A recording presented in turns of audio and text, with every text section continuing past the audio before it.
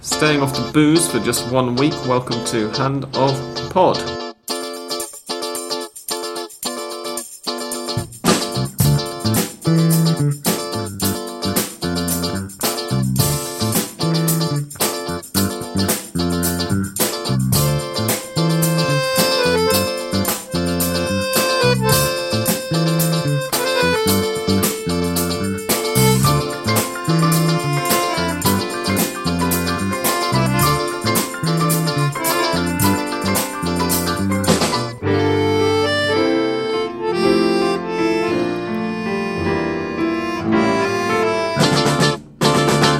Ladies and gentlemen, boys and girls, welcome to a late edition of Hand of Pod this week. It's episode 285. I'm Sam Kelly, and this week I'm joined by a super champion of Argentina, Andres Bruckner.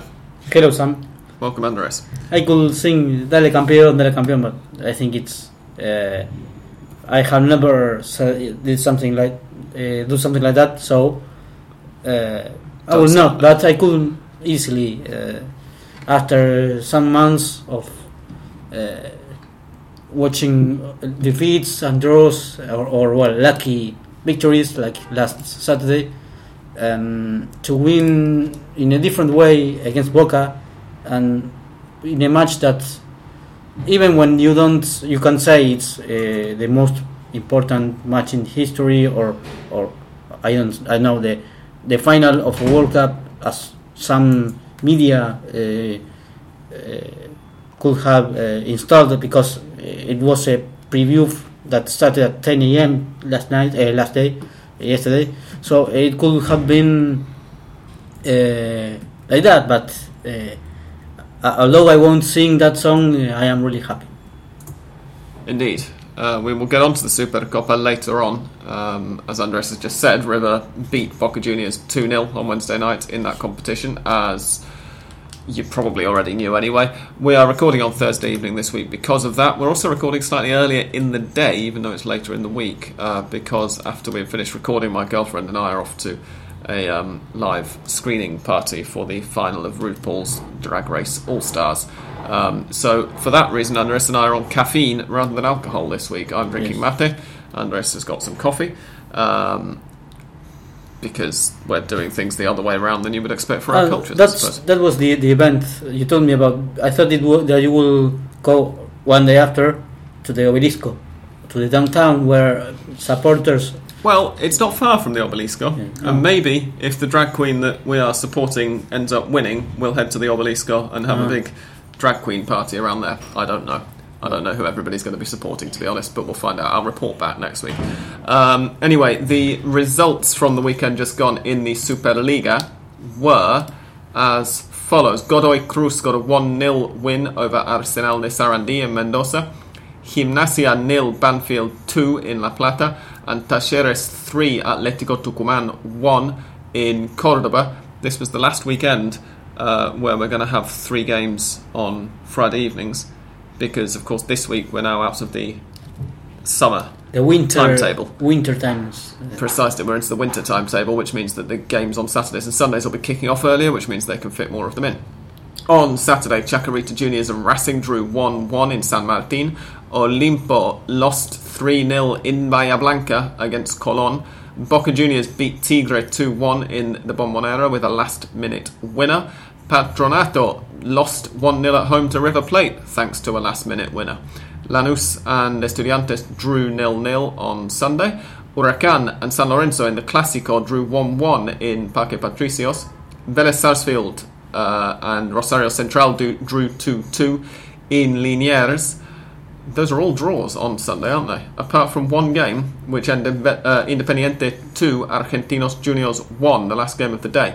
And then on Monday, Defensa y Justicia 1, Belgrano 1, Unión 3, Temperley 0, and Newell's Old Boys 2, San Martín de San Juan 0. My girlfriend's dad turned 60 on Friday, and we went for a meal on Friday night, and then we had a party for him on Sunday. And on Saturday I had a quizzing event to do, which means that I watched almost no football over the weekend just gone, and I know that you didn't either, Andres, but you were checking out some highlights on your phone just before we started recording, so I'm hoping that you can think of something to say Well, yes, it's a 3-minute summary, which is only to get an idea of what happened during the weekend. And yes, I think perhaps it's surprising for River to have won, even when they haven't lost in the last 2 games, as they drew against Chacarita and now won against Patronato, which is strange for the last matches that River played, as well, the awful way we have already mentioned. But I think the most remarkable result is the one that Boca achieved against Tigre, because it was after conceding a goal also in the last minute. I was also quite pleased that it was one of the more eventful matches of the weekend, because it was one of the very few I actually did manage to watch uninterrupted, more or less. But yeah, take us through it. That is something that makes this feeling of saying that Boca will be with champions with matches like this, in which they get the equalizer just, I think it was in the 90th minute, and the referee gave additional 5, and I think the last play of the match, Jara scored the definite 2-1. So that if they had drawn, it would have meant that they won't be the champions. But that is like a stronger feeling even when with matches like that, because the usual match in which the one team gets the equalizer at just the end of the game, you think that the result will be that with 1-1 and this is it. But no, they were able to score another one, and now they are, I think, far in the table. With, of course, this match that we will talk about later, I think, that lost against River, that could make some the players be a bit like more perhaps unstable or not very sure. The other way, River, if they understand what this victory means, they will be able to at least believe they can, and they can do better things. Yeah, I'm going to apologise very briefly if you can hear any humming or low-level noise in the background. I can't work out whether this is going to come out on the final podcast file, but I can hear it being picked up by the microphone. Obviously, recording earlier in the day means there are more people doing things, both in my building and in the street outside. There's some kind of motor, I think, running down on the street right now. It's difficult to tell exactly what it is. And somebody just is drilling in the flat next door, which is a bit annoying. I was going to say about the Boca game that overall it was sort of, we've had a few games recently where Boca's opponents have really taken the game to them and have caused them some problems. This wasn't really one of them, in spite of Tigre managing to get that equaliser and looking like they were going to take a point late on. Boca had twice as many shots as Tigre. They had twice as many on target. They had a much higher amount of possession. They're struggling a little bit to break teams down recently. This is something that we saw on Wednesday as well in the Supercopa, and it's something that makes me wonder how many teams now that Boca still have to play are going to look at the way that River set up in the Supercopa and think, well, we can get points off them if we play this way, especially if they're not fielding their full strength team. Having said that, not all of Boca's remaining opponents are going to have a goalkeeper as good as Franco Armani was last night. But obviously, I don't want to talk about last night's game right now. I prefer to leave that for the second section. But I think that it has a meaning, the way that they lost against River yesterday, last night, and against Argentinos Juniors, the previous match to the one they won against Tigre, because both teams were not brilliant playing with the ball, but were intelligent without it. Marking and running and pressing. When a player of Boca had the ball, there were 2 or 3 men of the rival trying to get the ball back. Well, of course, you will say, but after robbing or stealing the ball, you have to do something with it. And in the case of Argentinos Juniors and River, teams who got the same result, 2-0 against Boca, they did similar works. I mean, not being, of course, nice to the eyes or to the ones who were watching the matches, but being effective in the way they wanted to play. because if I am realistic right now, Argentinos and River, in terms of play of the game they are trying to get, they are not being capable of showing something really nice, or I mean fluent in terms of the quality, but they can, like you said, make Boca feel they are unable, or they can't play the way that they usually do, and that's something that perhaps frustrates them. And I think that last night, and as I said, against Argentinos Juniors, that worked very well for them, for Argentinos and for River, of course. Yeah, it did. Talleres, I've just had a look at the chronology of their match, and I see that they were 1-0 down for the vast majority of it at home to Atletico Tucumán. Talleres, of course, are second in the league, which is why I'm moving on to them after talking about Boca. Rodrigo Aliendro scoring for Atletico Tucumán after 9 minutes, and it took Talleres until the 74th minute to equalise through Junior Arias. Once they had done, the floodgates opened, and they rolled in another two to get what looked in the scoreline like a fairly comfortable win by the end of the game. But the tale of the match suggests that it wasn't overall. Did you catch anything of this one? No, I couldn't. But yes, another interesting way of turning around a result. I mean, because they start losing and in receiving a goal at that point with knowing that they are far from Boca, even when they are now, I think, confirming that they are great in terms of at least grab the second position they are showing now, but turning a result that they or a match that they start losing and then scoring 3 in a row. Well, that shows something that I think not every team is capable of doing, but Talleres can, because they have, I think, the 2 of the 3 players that scored are bold, isn't it? Because it was bold. Yes, Arias, Carlos Quintana, and Juan Ramirez. Ramirez is not, but Quintana and Arias, the other 2, I think they are. You're right. Yeah, interesting statistics that you won't hear on other podcasts there. So back a bold person to score for Talleres, particularly because they've also got Guiñazú and Santiago Silva up front, of course, who didn't score this time. But it's probably, if you can find odds on it in your bookmaker, yes, which you probably can't, but still. And for Atletico Tucumán, it was a dull week, losing against Talleres, and I think they were at that point going ahead of, I mean, looking forward to the match against Libertad in the debut of the Copa Libertadores, which they also lost, but in home conditions. So yes, it's not very very good week for them. Yeah, it's a distinctly mixed. Excuse me. A distinctly mixed looking 11 for Atletico Tucumán. Sorry, away to Talleres. Can you remember the score for the Libertad game? They lost 2-0. 2-0. Yeah. So not a great start to Copa Libertadores league group action for them after that either. But as Andres says, this result for Talleres does mean that they have cemented second place now. They're 3 points clear of Independiente, who obviously have a game in hand. Independiente and San Lorenzo both have to play each other still, as we've mentioned several times in recent weeks. They are 8 behind. Talleres are 8 behind Boca.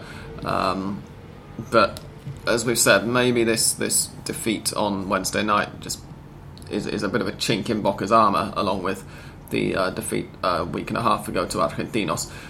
So we'll have to see what happens. Independiente, for their part, made third place their own because they took advantage of the fact that San Lorenzo couldn't beat Huracan in the Clásico. San Lorenzo were behind against Huracan for, I think, most of the game. I'm just trying to bring it get up now. I'm trying to remember, but I think Huracan's goal came... Oh, no, it didn't. It came quite late in the in the first half. So San Lorenzo, in fact, were behind for almost exactly half of the game.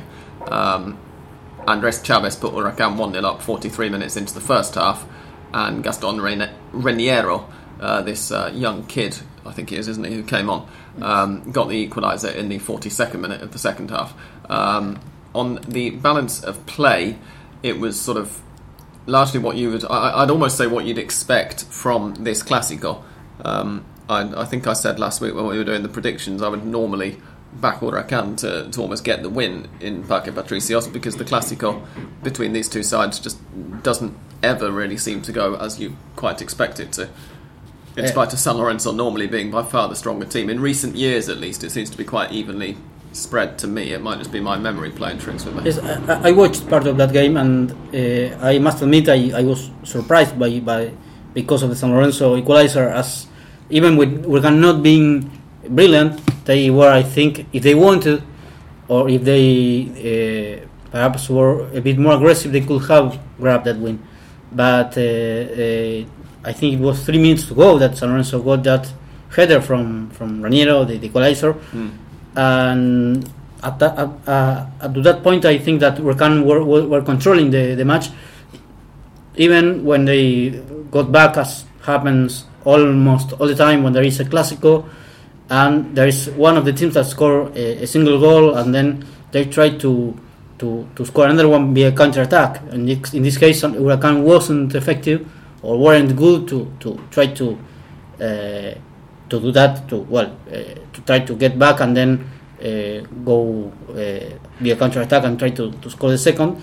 And well, San Lorenzo, I think that got that prize because it was mostly a punish for Huracán that the prize for San Lorenzo, because they got 1 point. It's not that they won, but the effect is that Huracán were about to celebrate the victory and finally they couldn't.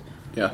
The bad news from San Lorenzo's point of view, apart from the fact that it was 2 dropped points, I suppose, is that Robert Piruis da Mota got sent off right at the very end after San Lorenzo had equalised. Too many red cards for San Lorenzo. Yeah, so far it is, isn't it? Because we had that bizarre couple against Boca at the beginning of the year when it was like, well, I'm not sure either of those actually should have been red cards, but they were. But that was the second game in a row when they'd had 2 players sent off. Against Talleres, well remembered, yeah, the previous weekend. So that's at least 5 just off the top of our heads in how many games have there been so far in 2018? 7 or something, which is a high number. And that's just the ones that we can remember. So, yeah, perhaps some disciplinary problems for Claudio Biagio's boys or men in that respect. But yeah, Piruis da Mota is going to be suspended, therefore, for San Lorenzo's next match.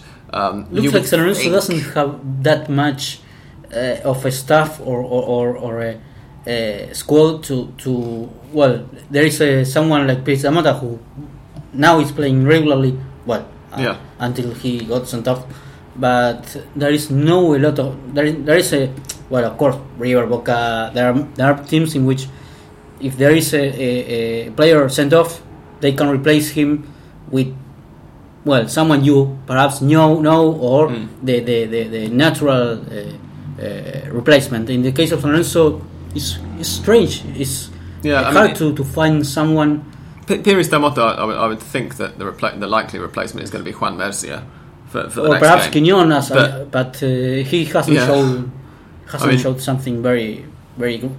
No, precisely, because Mercia really sort of dropped down the pecking order quite a lot at the beginning of this season, if I remember rightly, and if I understand rightly what's going on at San Lorenzo. And Quiñones was supposed to be the player who was going to come in, because obviously Mercia is about 34 now. But Quiñones seems to have fallen off himself as well the last couple of weeks, I suspect, because they've realised he's not that good. And so now Mercia was on the bench. In fact, he got off the bench for San Lorenzo. Same as Romagnoli, who didn't got into the match? Or? Yeah, he did for the last 15 minutes. Well, and he had already said, which is obvious because of his age, he's 35, 36. Yeah, something like that. That this will be the last Clásico against Huracán he will play. Yeah. Yeah, but the next one might not be for another year because of the way the season... Oh, no, it will be, won't it? It'll be in the second half of this year, unless Huracán get relegated, which they're not going to.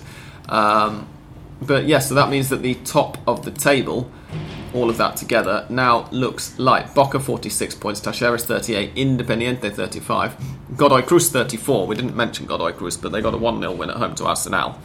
I mean, it's not difficult to beat Arsenal de Sarandí in your own stadium. And to only do it by 1 goal, I would suggests that it wasn't that impressive a performance, but they did what they had to do. And then San Lorenzo on 33, with that reminder that Independiente and San Lorenzo play one another in a game in hand in early April. Racing just behind on 32 points, having failed to beat Chacarita, But which was probably the most surprising result. Sorry, but the numbers of San Lorenzo show clearly that they have went down in terms of the results and also the play, the performance. They were 3 points behind Boca at one point. Now are 13. Yeah. No, sorry, they are. I think you're right. Yeah. Yes, 13. Well, they could be 10 if they defeat Independiente. But yes, that shows clearly. Well, numbers don't lie.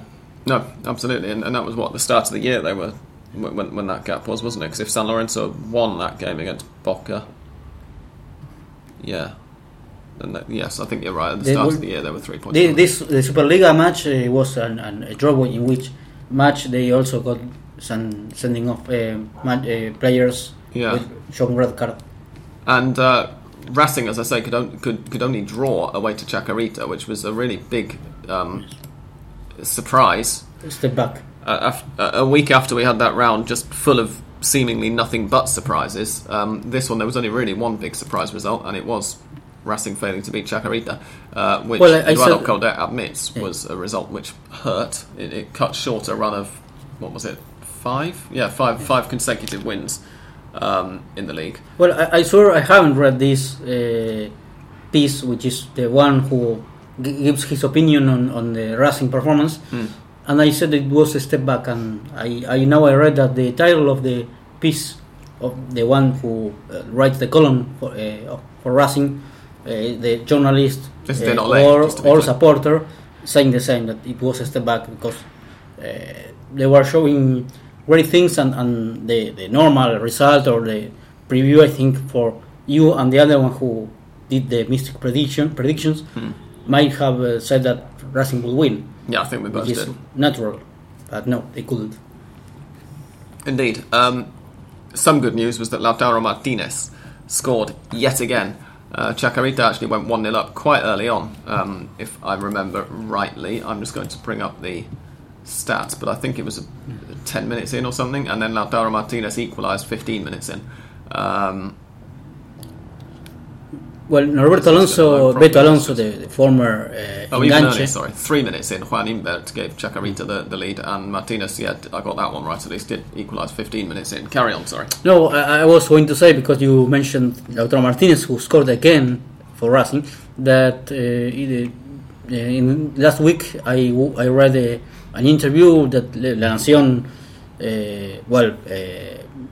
made to Norberto Alonso, the former enganche of River, saying that Lautaro Martinez could even be a great value in the World Cup, which now I think almost all of the supporters of any team will think, provided the way that he's playing right now. Of course, it's still 3 months to the World Cup and everything can happen, but so yes, it's an opinion of a former footballer, a player that is important, because he was another player that was great for River and a great enganche. And certainly not somebody who is normally very happy to keep his opinions to himself, let's say. Yes. He's a man who likes to talk. Martinez has injured himself, though, today. Oh. He had to leave Racing training with an ice pack on his foot. But don't worry, Racing fans, apparently he's going to play at the weekend anyway. It's only a minor injury. That was yesterday. He's been training apart separately to the rest of the team today. And he should have place in the now more place in the friendlies that Argentina will play against Italy and Spain, since Agüero is also injured. But he will have to wait, I think, 4 or 6 weeks. So I think he won't be informed to play those friendlies. So I think Lautaro Martinez could be there playing more minutes that perhaps before the Agüero injury. Yeah, I mean, I would think Gonzalo Higuain will be starting in that case. But yeah, it might mean that Lautaro gets a chance off the bench, which he might not otherwise have had. It will be interesting to see how he can seize those opportunities. The other result, I guess, which we need to talk about is Independiente Argentinos, which I thought was a pretty entertaining match. Vélez Central was a really weird one, by the way. It wasn't a particularly good game of football, but it ended 2-2. But after it came Independiente Argentinos, which I enjoyed. I thought it was decent. Both teams got forward. It was end to end for quite long sections of the game. The damage ultimately, though, was done by Independiente in the first half. Emmanuel Gigliotti and Maxi Mesa both scoring first half goals to give the hosts a 2-0 lead. And Argentinos, for all of their decent play, couldn't manage to actually get the ball in the net until about 4 minutes from the end, when Lucas Barrios pulled one back, by which time it was a bit too late. But Independiente continuing to look very impressive. Argentinos putting in another good showing, if a losing one, against one of the Big Five. So they've enjoyed playing the Big Five really this season, because I remember their first proper results came against River and Racing. I seem to remember at the beginning of the season as well. They defeat Racing and got a draw against River. I think that's the right way around. Yeah, sounds familiar. Actually, let me look. Let me see whether I've got Universal Football up. I have not. I'm pretty sure. Let's use this. But yeah, it's another good result for Independiente. And it's sort of a shame that Boca are so far ahead, because there'd be a bit of a title race developing now if they weren't. Yes. If they didn't have an 8 points advantage. The thing there is that Boca grabbed a lot of points, of course. Well, now they are 2, but I think they played better in the previous semester. I mean, in the second part of 2017, that now in the first part of the season. Yes, and now they are perhaps enjoying that. They can perhaps play not very well, get a win like the other day against Tigre, and yes, Independiente, Racing, they are playing very well right now, and they are perhaps winning a lot of matches, but they are still far from the leadership because of that, because of the advantage that Boca got, especially in the second part of 2017. Precisely. Independiente, arguably the form side of the league. They've got 4 wins and a draw in their last 5 games and have only conceded 1 goal, that goal that Barrios scored towards the end of this match. Argentinos, having said that they've enjoyed playing the Big Five, they got that 2-0 win over Boca just the previous weekend. And then prior to that, it was a draw with River, was their first point of the season in their third match, the fourth round of the season, and then they beat Racing the following weekend, and against San Lorenzo they lost, but only narrowly, 1-0. So they've played all of the Big Five now, and it was some of their best performances. Otherwise, the fixture list from this point on for Argentinos is not looking too bad. Newell's up this weekend, then Gimnasia, Unión, Huracán, Olimpo, Lanús, Godoy Cruz and Vélez to finish the season. Independiente could extend this run a little bit. They're away to Tigre this weekend, and they're at home to Atlético Tucumán, and then there's a sort of mini Clásico against San Lorenzo, also in Avellaneda, which is going to be an interesting game to watch. That's obviously the midweek game in hand that we keep mentioning. And they have to play Boca? They still have to play Boca. Yeah, they've got Boca in Avellaneda in the 23rd round of matches. So that could be, if everybody wins all their games, that could be a game in which Boca all but win the league, if they win that one. Or Independiente could keep the title race open. Or who knows, if Boca drop a few points, it could be a case of blowing the title race wide open with what would then be 4 games left to go. So Independiente are going to be one of the sides to watch for the next few weeks. One way or the other.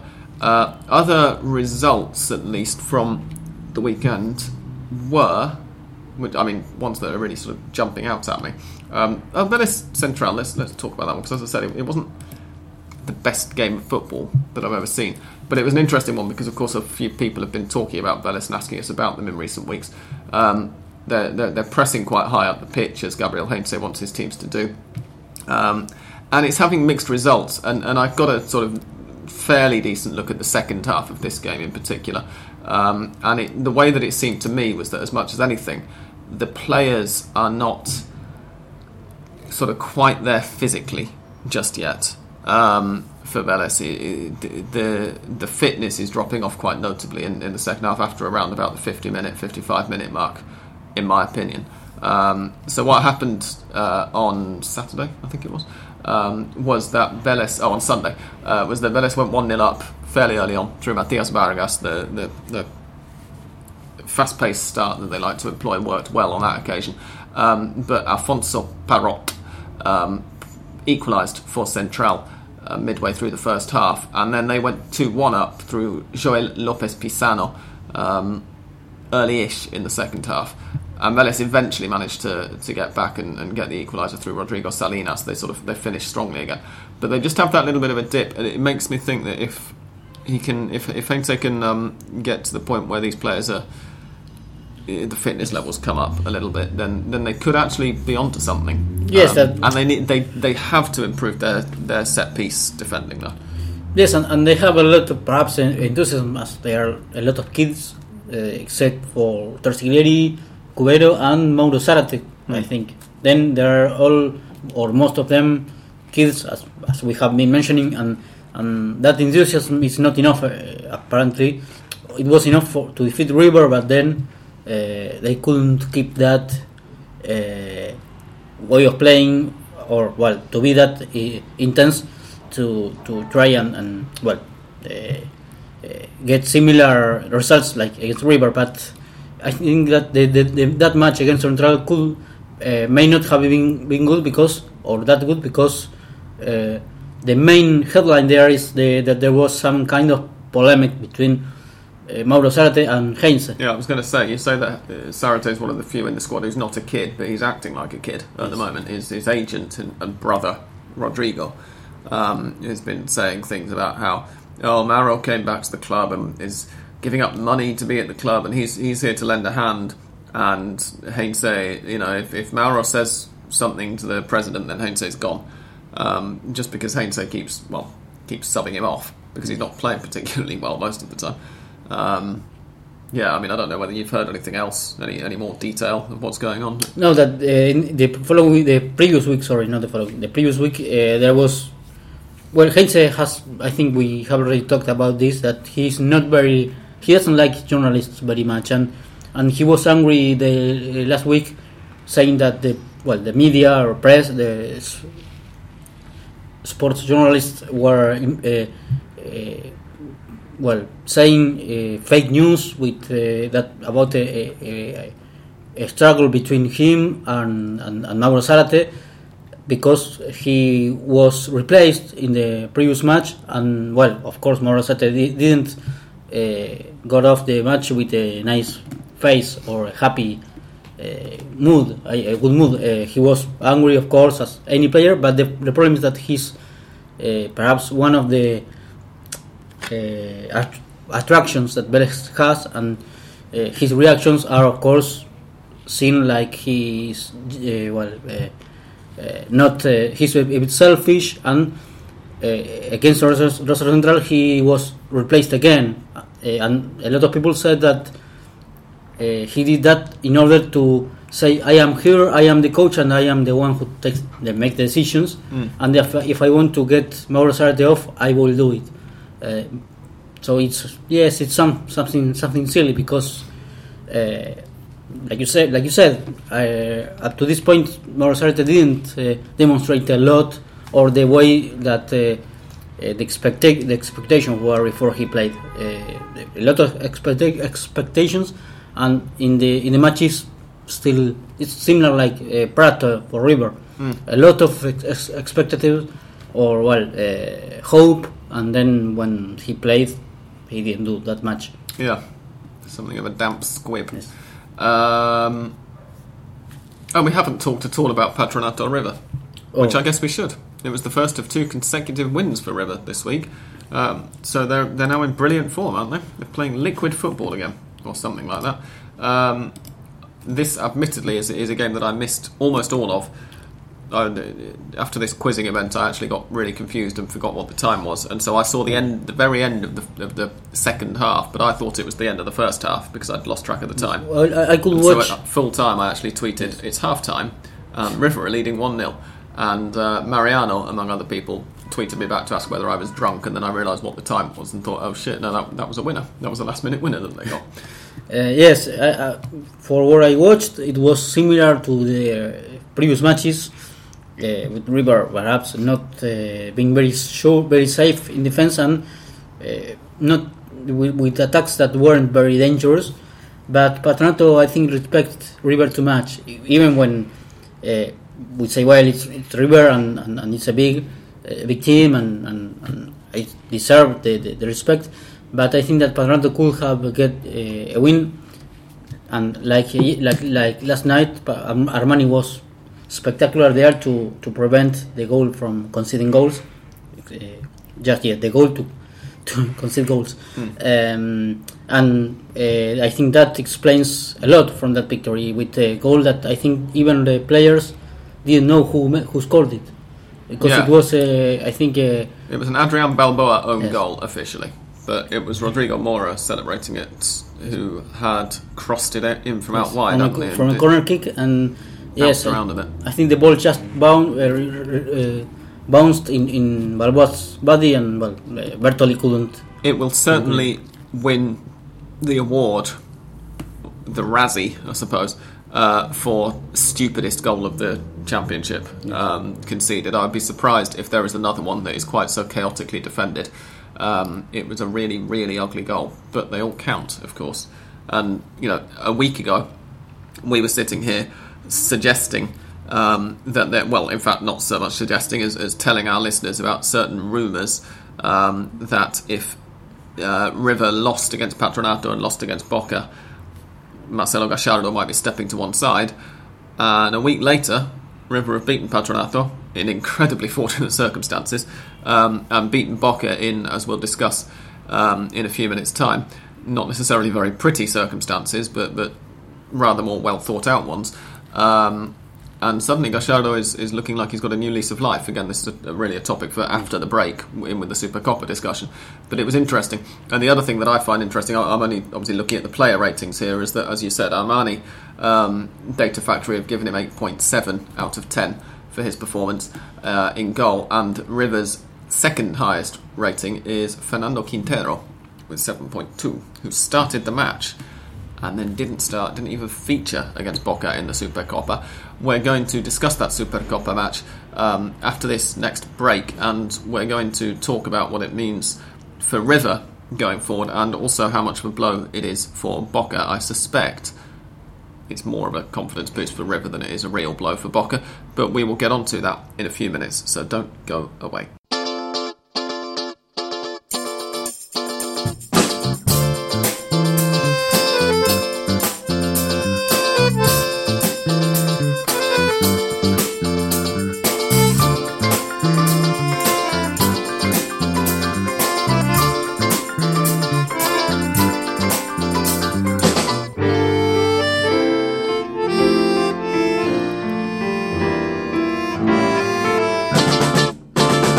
Many of our regular long-term listeners will be aware that I'm not a big fan of Super Cups in any context.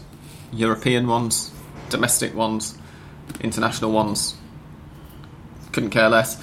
But this one, this week, at least it was difficult to deny that there was something of a sense of occasion about it, purely because of the two teams who were involved. When it's a Super Classico, and when it's competitive, I mean, it's slightly more than a friendly, I guess. It does add a certain air of a big event, let's say. And this one, it wasn't as good and entertaining and end-to-end a match as the last three league Super Clásicos have been, which have all been absolutely fantastic games. But it was an interesting one. The first half was not really, and then the second half, as it dragged on, became a bit more of a battle of wits. And I thought, as I sort of said before the break, that it was a very long way from being pretty, particularly from River's point of view. But in many other ways, it was their best performance in about the last 6 months, 7 months. When was the second leg against Jorge Wilstermann in the Libertadores? September. And it was the best showing since then. I was a bit annoyed about some things, most notably, as I mentioned before, that Fernando Quintero didn't play at all. It was a little bit weird that, for example, at 2-0 down or going 2-0 down in the 24th minute of the second half, so with 20 minutes to go, at which point River had used all of their substitutes. In fact, the person who scored River's second goal, Ignacio Coco, was their third substitute. Boca still hadn't brought anybody on. So, 1-0 down up until that point, and Guillermo Barros Schelotto hadn't made any changes. And he only ended up making one change after that.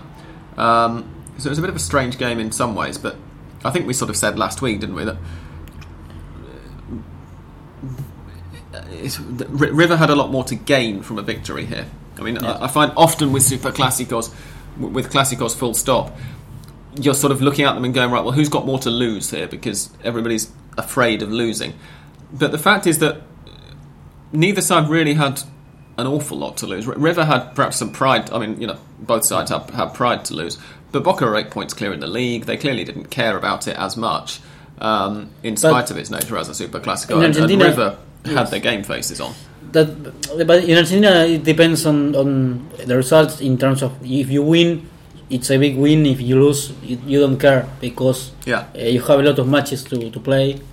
And yes, I think that the match played last night reminds me of, and because they were similar in terms of the previous or the preview of the match, in which there is a lot of hours in the TV shows and that talking about that in this case the Supercopa Argentina, and before it was in the last times the Sudamericana and the Libertadores 2014 and 2015 respectively,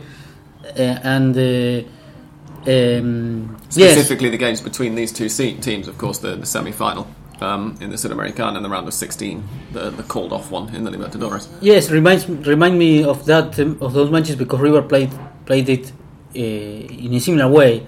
I think that with Gallardo this is something normal at this point, which is in the difficult matches or the matches that define, you will say, Copa Argentina, Supercopa Argentina, Copa Libertadores, Copa Sudamericana, wherever there is a crucial match against Boca, and River plays trying to block Boca, to run, to press, and, well, of course, not being very nice with the ball, as I said, but providing that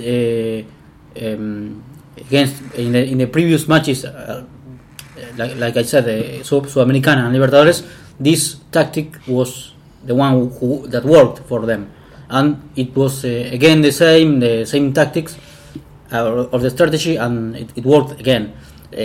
What I think, of course, or what I wonder is why didn't they play like this before? Because even this was not being seen from River. The running, marking, or being a bit more enthusiast and intense in terms of the not letting the rival play comfortable. At this point, I think that if you let Boca play the way they have been playing the Superliga, well, you can suffer a lot. And there were two plays, the penalty and the second goal, in which River could do something, clear or plain or straight to score goals, and they did it twice and they scored twice. In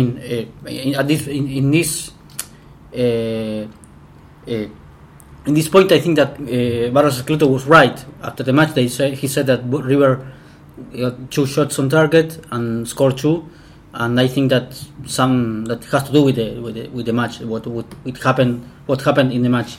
Boca with more fluent with the ball, more tidier in managing it. But then when they had to attack, they found, in this case, a very hard defense from River, which hasn't been being like that in the previous matches. And Armani, who was again superb.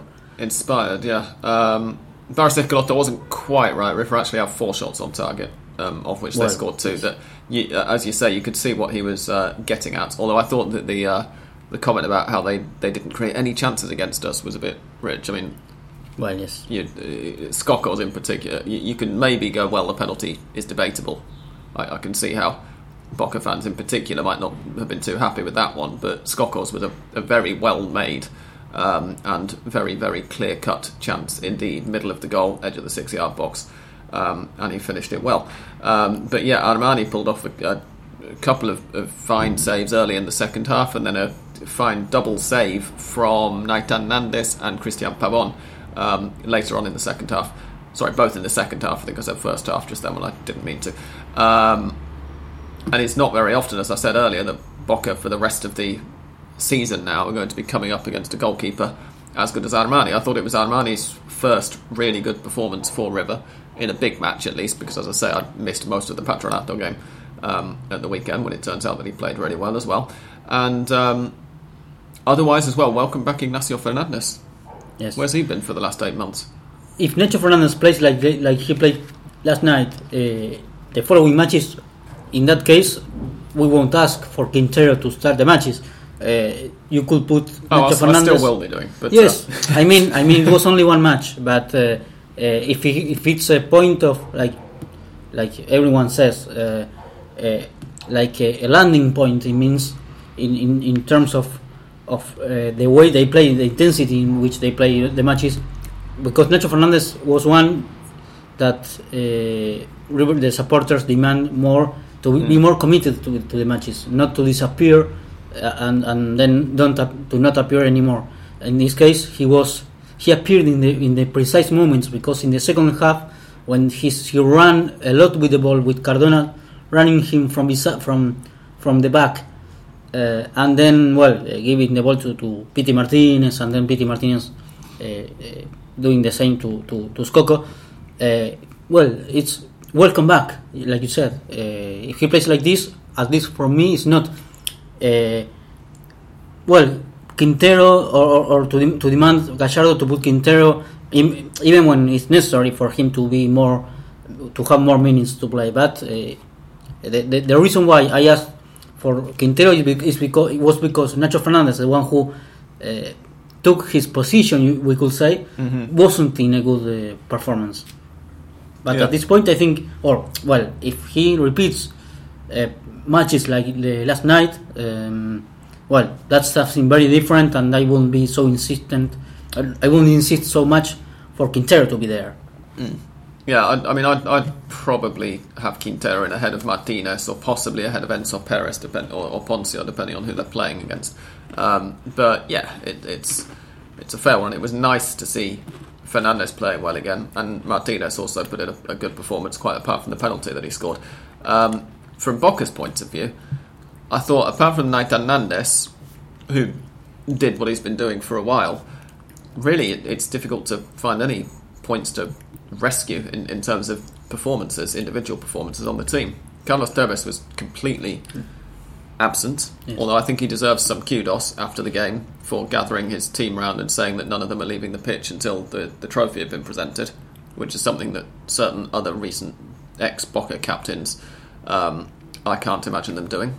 Orion. Yes. But I mean, in terms of the actual performance, it was a really weird one, because Boca had this very fluid system that was working very well for them last season. Tevez has come in, and you can't bring Carlos Tevez back to Boca Juniors and then not play him. So he's come in, and despite the fact that he's a quality player, the fact that he doesn't really fit into that system has ended up disrupting the team. And Dario Benedetto's injury, fortunately in inverted commas, for Guillermo Barros-Esqueloto, has allowed him to bring Tevez in and say, right, well, you're going to play as a false nine.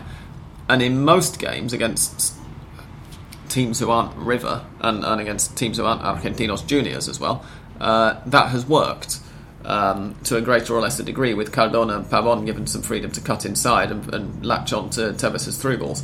But in some of these games that's not going to work, and we discovered why. And so they're not playing with a number 9, and when they do play with a number 9, they bring Ramon Abila in, and everything starts to get far too direct because they don't have that link man in behind. So it's a kind of a dilemma now which Boca are going to have to look at, particularly as the demands of Copa Libertadores group stage football start to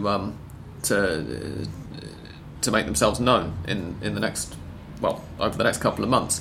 and on this title run-in, which is one reason why it sort of feels like maybe, just maybe, we might have a bit of a title race if Talleres and Independiente and San Lorenzo and Racing can keep up the charge that they're on at the moment. I think that it's clear right now, something similar to what I have said before, in terms of how the way you have to play against Boca, and Boca starts to be a bit more desperate when they can't move fluently the ball or to manage it with Adis and Pablo Perez, Nathan Nandes and Barrios.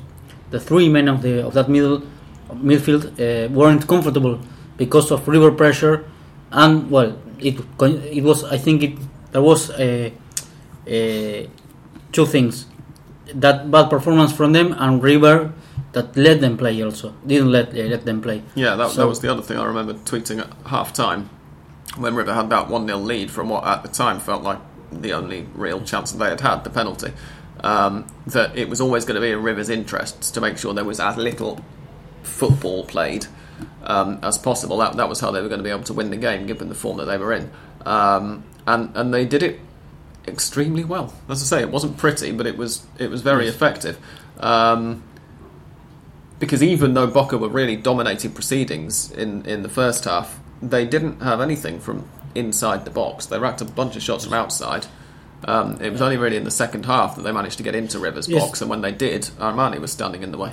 Well, Boca of course proved that when they don't have spaces, they are desperate, and they can't do what they most want, which is to try to get the ball to Pavon or to Cardona, try to make a fluent passes there, and then try to score and be the mostly the stars of the matches.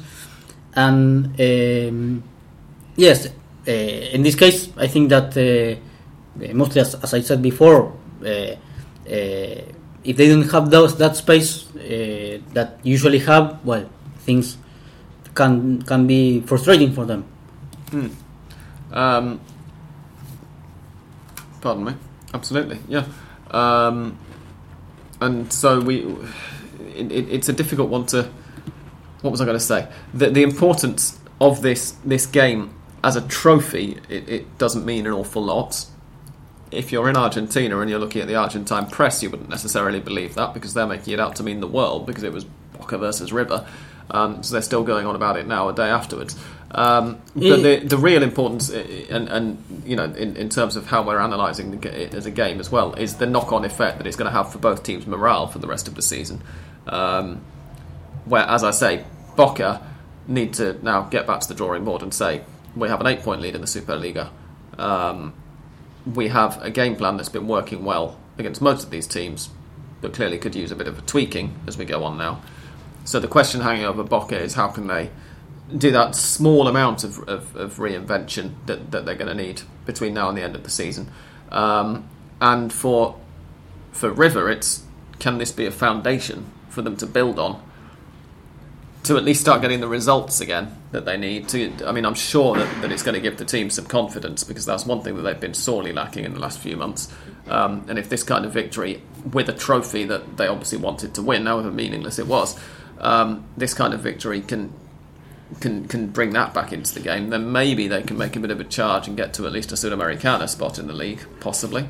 We will check this Sunday whether Boca is able to have a blank page and to forget about this match, which is not easy, because from media, from the proper players, was like a sensation that this match was like a final of a World Cup, because there was a preview from 10 a.m. yesterday, and because it was a match that hasn't been played since 1976, as Boca won 1-0, I think. So 42 years later, there was another match that defined this Supercopa, because the normal thing is for River to win a Superliga or the Copa Argentina, and to Boca to win the other tournament, and for River and Boca to face in these matches. But the problem is that Supercopa Argentina hasn't been played recently, as the Copa Argentina. Exactly, yeah, the Copa Argentina hasn't either. So it's something that I guess we'll see more of in the future. Should be, but if these competitions last. Boca hasn't now a very easy match because they have to travel to Tucumán. Now I think they are back to Buenos Aires, and of course Guillermo Barros-Schelotto will have to check whether how physically the players are and in terms of the mood, because it's not easy to have a match 4 days after you receive a result like this. It's a bit of an interesting decision, really, isn't it, to come all the way back to Buenos Aires when you've only got games a few days apart. And provided they're not, Mendoza to Tucumán is quite a bit. But closer, they wanted to leave Mendoza as fast as they could. Of course, yeah. But it wouldn't have been a bad idea to remain there, to keep there, to be there. Well, or to go straight to Tucumán. As they made all of the Boca players to travel, isn't it that the reserves weren't there? They were, I think, 25 or 30 players. So they could have done that easily, but yes, they wanted to leave Mendoza as fast as they could, and this is it. Understandably. In the terms of River, it's strange because, of course, it's welcome this victory. It's another match, a crucial match or important match that River defeats Boca with, as I said, the 2014 Sudamericana, 2015 Copa Libertadores. But it's something strange because I think it was against Vélez when River lost 1-0, that Marcelo Gallardo said after the match, well, it's difficult when we have to play for nothing. Giving that message in public, which is for the players to not take the matches that don't define finals or Supercopas, to take them seriously. Yeah, exactly, and that's, I mean, I've commented before on how infuriating I find it that there are some clubs, River are the current example, who take the knockout competitions really seriously and don't bother about the league at all. And it's something that is an easy trap to fall into, perhaps particularly for River and Boca, who've won so many league titles that another one almost feels like it doesn't really matter that much. But it would be really nice to see a team just open up and make a real effort to try to win everything that they can. But this is... Fortunately for River, they play at the Monumental, so the supporters, I think, that will receive the team they will be full of joy. And Boca also, fortunately for them, will play away in Tucumán, as I said. So I think that when you lose, then if you can play far away, it's better. And if you have won, to play in your stadium also is better. Yeah, indeed. We will now move on to listeners' questions, anyway. The first of which that we have is from... Oh, this is a funny one, actually. This isn't a question as such, but we've had a comment in from somebody, Lewis Martin, who's tagged us in a Twitter conversation, saying that the Hand of Pod is different. He's talking to somebody else, and he says, I've now subscribed to the correct one. There is another podcast on iTunes called The Hand of Pod. We are just Hand of Pod. And there was one, it was only on during the 2014 World Cup for a few weeks, and I just had this pointed out to me, funnily enough, by one of my girlfriend's colleagues a couple of weeks ago, because she was talking to them in the office about my podcast, and they decided to try to look it up, and they found two with the same name. So if you're on iTunes and you listen to us and you're wondering why you don't get updates, please check which Hand of Pod you're subscribed to, and unsubscribe from the ones who copy other people's excellent podcast names. Yes. I had no idea what they're playing at. It's not an Argentine football podcast. It was just one that they launched for a couple of weeks during the World Cup to talk about the World Cup.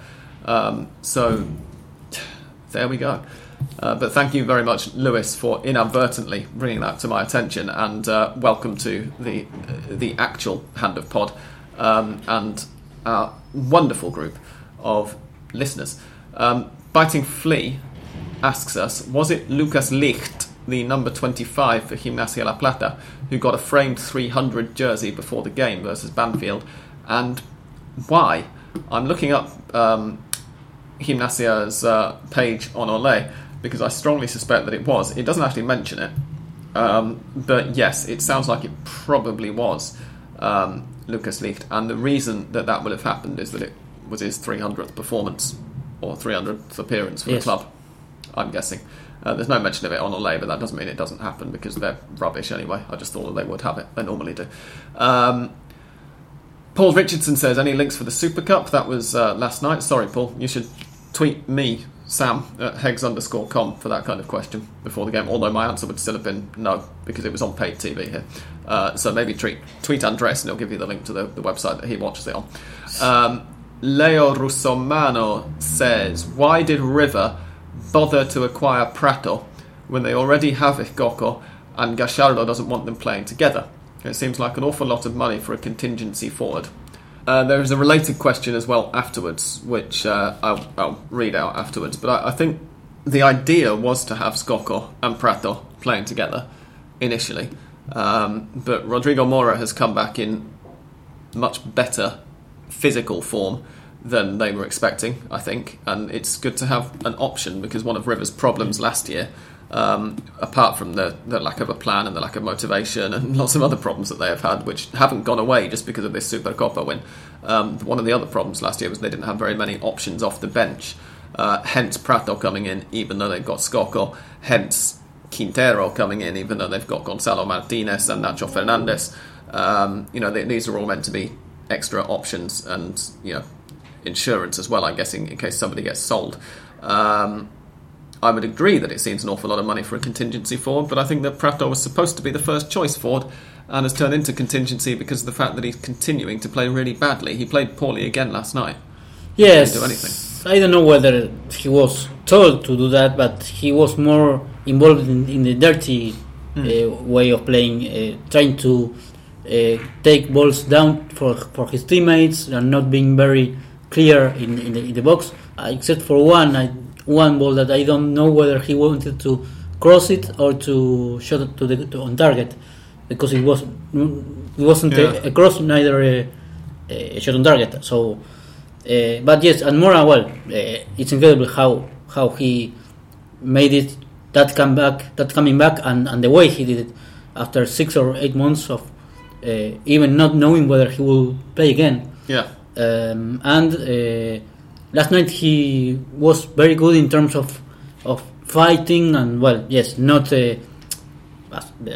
the same as the rest of the team, not being very very clear or very bright, but fighting, disturbing, being very hard to the Boca defender. So balls that seemed that they were lost, and he recovered. Yeah, he was sort of leading the press high up the pitch. Yeah. So yes, it's not. I think that's not bad to have Mora starting and then Skoko coming and seal the deal with the 2-0. I think that's a point that we have to give to Gallardo credit. I mean, because when you do it once or twice, that you replace a player or you make a player to jump into the match and he scores or he is helpful for the team to win, I think that's not a lack. I think it's something that Gallardo's game management, at least in the big games, is superb. It remains a problem in the other games. I'm sure next week we're going to be complaining about it again from the league match, but in the really big games he seems to know how to make those changes, which is actually a point that I think contrasts quite strongly with Guillermo Barros Schelotto, who, as I mentioned, only made one substitution the whole time, and that came after River had gone 2-0 up. He didn't make any changes or attempt any tweaks while Boca were only a goal down and still very much in the game and needed perhaps something to prise River's defence open a little more. I think that he deservedly led Boca to a league championship last season. He looks very much like he's going to do the same thing again this season. But when it comes to those really big one-off title-deciding games in knockout competitions and in things like this, I think that there are question marks hanging over Guillermo Barros Schelotto's ability to transform a game with his changes. Yeah, he looks like he sticks to a formula, to a plan A, and he has no plan B. If things aren't the way he planned, this is it. There's no I mean, he prepares the matches, but to play them in one way, and if the team, in this case River, puts things difficult for them, they are done. There is no changes, no other formulas, only that and with Cardona, Pavón, Barrios, and Pablo Perez. Of course that last night they weren't accurate because they had their chances with Pavón, Cardona, some shots, long distance shots, and some headers, and some in which Armani was, as I said, superb. But yes, it's like, this is it. I will play it like this way, and if it doesn't work, there is no other. Yeah. Leo has a related question, as I said, related to his own question about Prato and Scocco, rather than related to what we were just talking about after that diversion. He said, why the hell did Prato start against Boca, given his form recently compared to Scocco? I don't know. I suspect that there might be some club politics involved here, because apparently when the negotiations with São Paulo were going on and getting increasingly difficult, and it was looking like Prato might not be able to join River at one point over the summer. He apparently, having already burnt his bridges at São Paulo, spoke to a couple of River directors on the phone and said, look, please make this extra effort. I really want to go back to Argentina. I'm only interested in joining River right now, and I will make it up to you in the Supercopa against Boca. Yes. Prato has a little bit of a thing about Boca because he actually started out playing there. He supported them as a kid. He went to matches. He played 2, I think, first team appearances for them. Coming off the bench, his development was stifled by the fact he was coming up sort of behind Martin Palermo. And he has felt ever since he left that he hasn't been appreciated. That he wasn't appreciated at the club at the time. They didn't do anything to help him, and so he's always said that the only team now who, if he scored against them, he wouldn't celebrate out of respect for the fans, is Vélez. He doesn't really feel an identification with Boca, and indeed he feels that he wants some degree of revenge against Boca. I think that probably had something to do with why he got the starting berth, as well as the fact that they spent $11 million on him. And so yes. Gallardo, and I'm sure the directors as well, want him to come good at some point. And he's a good player. He's not turned bad overnight. It's going to be a matter of helping him to get his confidence up as much as the rest of the team. But his form is not the one he showed in São Paulo, and of course even less the one he showed for Vélez. But there is another problem, that is that not only Gallardo but also the Scocco himself insists in saying that he's not a goal scorer, that he plays more trying to build plays, and of course to arrive to the box and try in like yesterday or last night to score. But it's Prato and Scocco, not Prato or Scocco, in the way that Gallardo builds the team and the way that even Scocco, as I said, admits. I am not a goal scorer. Of course I have been scoring, but it's not my main the thing I feel more comfortable at. So it will, like yesterday, Mora and Prato, or Scocco and Prato, but not Scocco or Prato. No, indeed. Leo has one more question, which is River's defence in the Supercopa reminded me of the defensive performance in the first half of the Gas Pimienta, the Pepper Gas game, which was spectacular. What is the key to this stellar defence when they're playing Boca? Pressing high with active defensive forwards? I think that you've hit on it. Yeah. It's trying to keep the ball as much as possible away from the centre-backs. I think it was particularly important last night because they're aware that they're not defending that well. I found it interesting that Pinola started ahead of Martinez Cuarta last night. He was decent. Yeah, he was. And I was quite surprised, given that Martinez Cuarta has even captained River in fairly recent weeks. So I found that really interesting, alongside Jonathan Maidana, of course. An interesting gamble, and one that paid off. But yeah, I think that the high press definitely works and is something that River to probably try to do more often. And key was that they when they had to clear the ball, they cleared it. Yeah, there were a lot of matches in which they couldn't clear the ball, and you are the defender, and you have to clear it when it is in the box. And sometimes I don't know why they are they stumble against Chacarita. It happened like that between Pinola and Saraki were both disturbing each other, and the ball got to Menendez, who scored the Chacarita equalizer. Yeah. Things like that were the ones that didn't happen last night. They were concentrated, they were focused, and if they could have a clean or a fluent exit from the box with the ball, they did it. And if they had to clear it, they cleared. I think as well the fact that they were playing Boca sort of focused their minds more. Yes. They weren't thinking, oh, we're only playing Chacarita, or oh, we're only playing Atletico Tucumán, or oh, we're only playing Argentinos. We can afford to fanny around with this a little bit and then getting caught in possession in stupid errors. They were like, no, we're playing Boca. A, they're a really good team, and B, we're River and they're Boca, so our fans will kill us if we get something wrong here. And I think that helped to focus their minds, and that they need, from this point onwards, to try to continue that focus through the games that are going to come. And I say that it was an important match because of the supporters and the boast. You can say then that of course all of the River supporters doing that memes against Boca and meme. Sorry, that is important even when it's bullshit. It's important because it is helpful for the upcoming matches, for how the team is in terms of the mood, and the morbo that means that that match was played 42 years ago, the final that Boca won.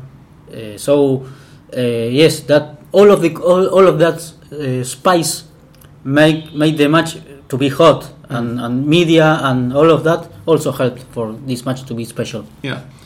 Youssef Amin says, do you think this win might spark a revival in River's fortunes? Quickly, I think, yeah.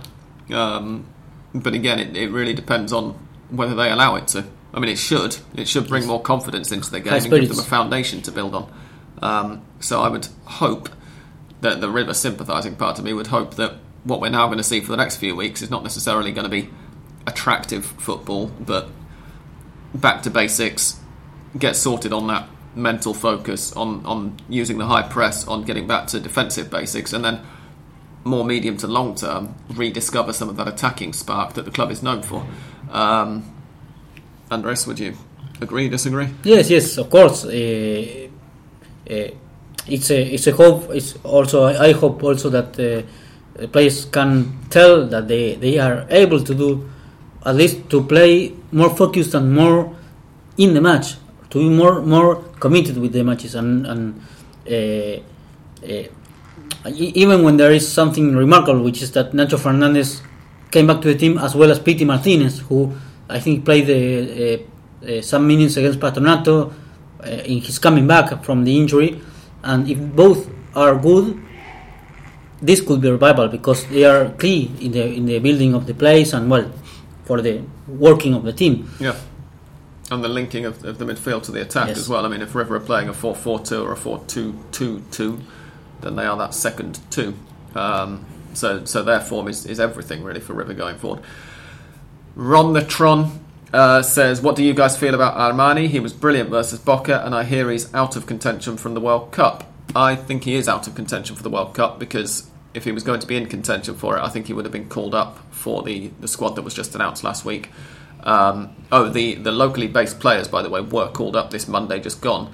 There are 5 of them, and they are Fabricio Bustos and Maximiliano Mesa of Independiente, Christian Pavon and Pablo Perez of Boca Juniors, and, no surprise here, Lautaro Martinez of Racing. So those are the 5 domestic players who are clearly in contention for a World Cup spot. The others, I assume, are not. I think that Armani, we said it when River signed him, is one of the best goalkeepers in South America. He's taken a little while to find his place in the team. But I think there is something obvious, that if he plays all of the matches like he played last night, I think that things could change. Only because playing like this, if he concedes goals even when he's not to blame, perhaps the idea will remain like this. But if he gets play matches like tonight, are matches for him to be called up, but of course it was after the call up of the domestic players, so there was no time for him to be called up. But it's still 3 months, so anything can happen. But yes, I'd be surprised though. Ron also says, plus will the Supercopa win give a push to River's awful season in South America? I think we've kind of just answered that one because it's essentially the same question that we just answered from Yusuf. Nate Kubeta has volunteered to give a go for the Mystic predictions, so you will hear his predictions and my predictions for that in a minute. And Liam Kelly, who is no relation to me, says, not seen a River performance like that in a while, albeit Boca were below par. It's great to see Martinez back after injury. The question is, does it paper over the cracks? I think that there is a danger that it can do, certainly. And that everything is going to depend really in those terms, not necessarily on the trophy itself, but as we've already said several times on this episode, or at least as we've implied, what's going to be as important is what River can now do with the confidence that should come back into their game. So again, I guess he's coming out the same point that we were just making from a different angle. If River are now going to go straight back to the league and continue to be absolutely dreadful and stumble through the rest of the season and stumble through the Libertadores group stage, then yes, this is clearly papering over the cracks. If it turns out to be Gallardo getting that spark back, the players getting that spark back and some kind of form now, and qualifying for something continental via the league, for instance, with the end of their of the league campaign that's now coming up, then it could be more than that. But otherwise, everything depends on what they make of it, for me. Here is some mystical theme music, and after that mystical theme music, you will hear some mystical predictions from Mystic Nate, or Mystic Bucket, as he is requested to be called, Kubeta, and from me, so don't go away.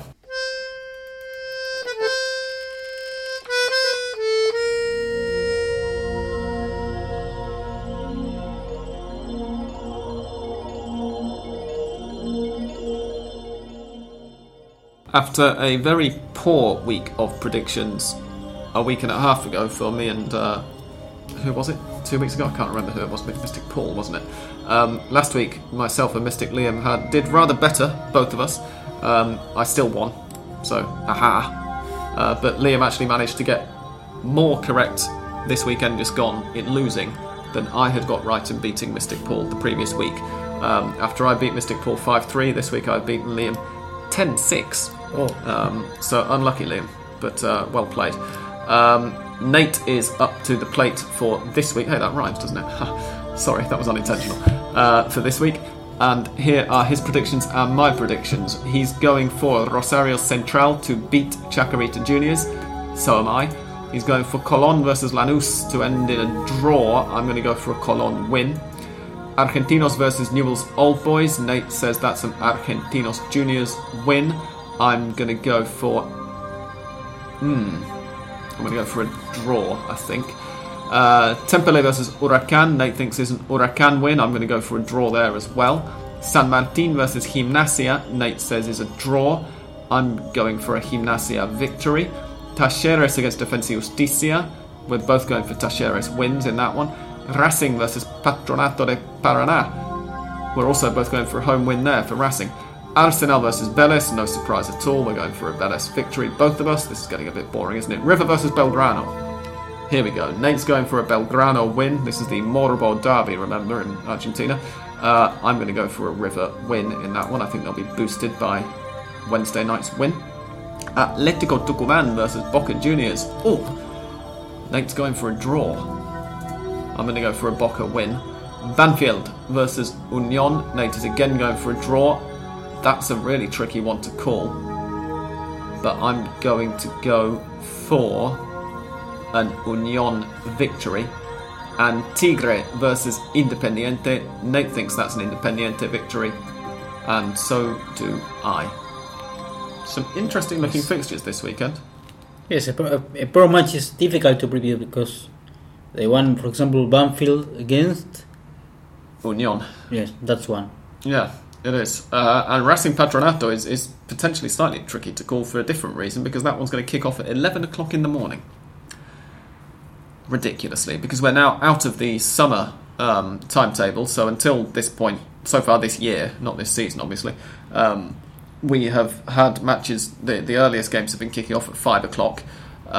From this weekend onwards, we're going to be getting matches earlier than 5 o'clock, which means they'll be spread out more, which means easier to pay attention to more games. It means no more 9:30pm kickoffs, which is brilliant.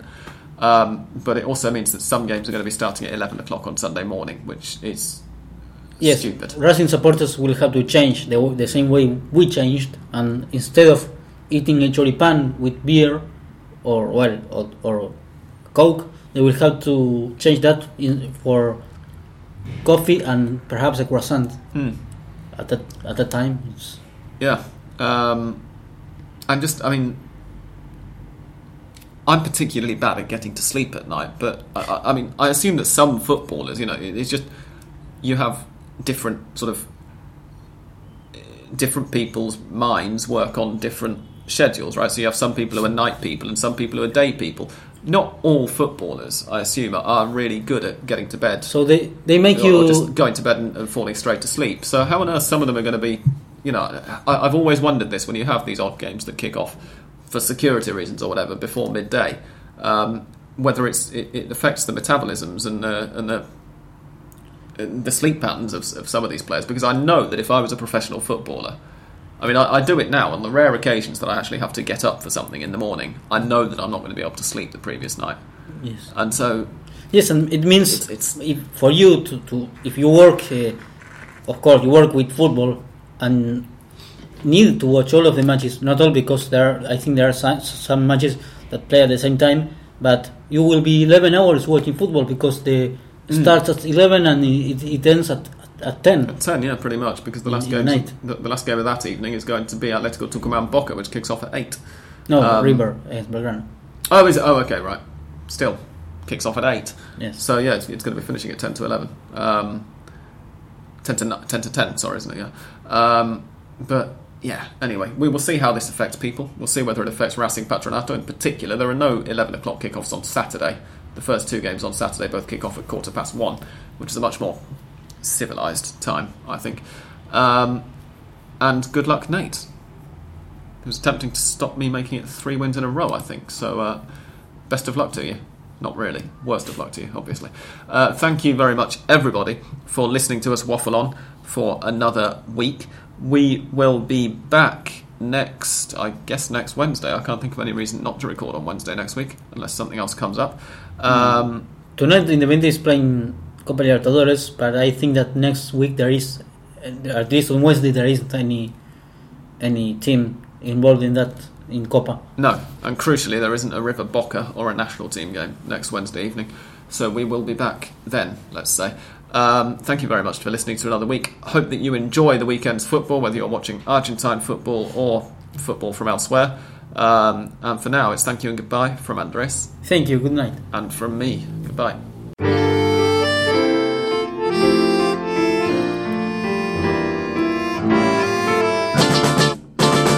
There is one full-time result to tell you about tonight. We forgot to mention it. I think actually Andres did mention it in passing earlier. Independiente played the Colombian side Millonarios in the Copa Libertadores de America, and indeed in the Estadio Libertadores de America. And Independiente got a 1-0 win there. So after that false start a week or two ago away to Deportivo Lara, they're on the right track now.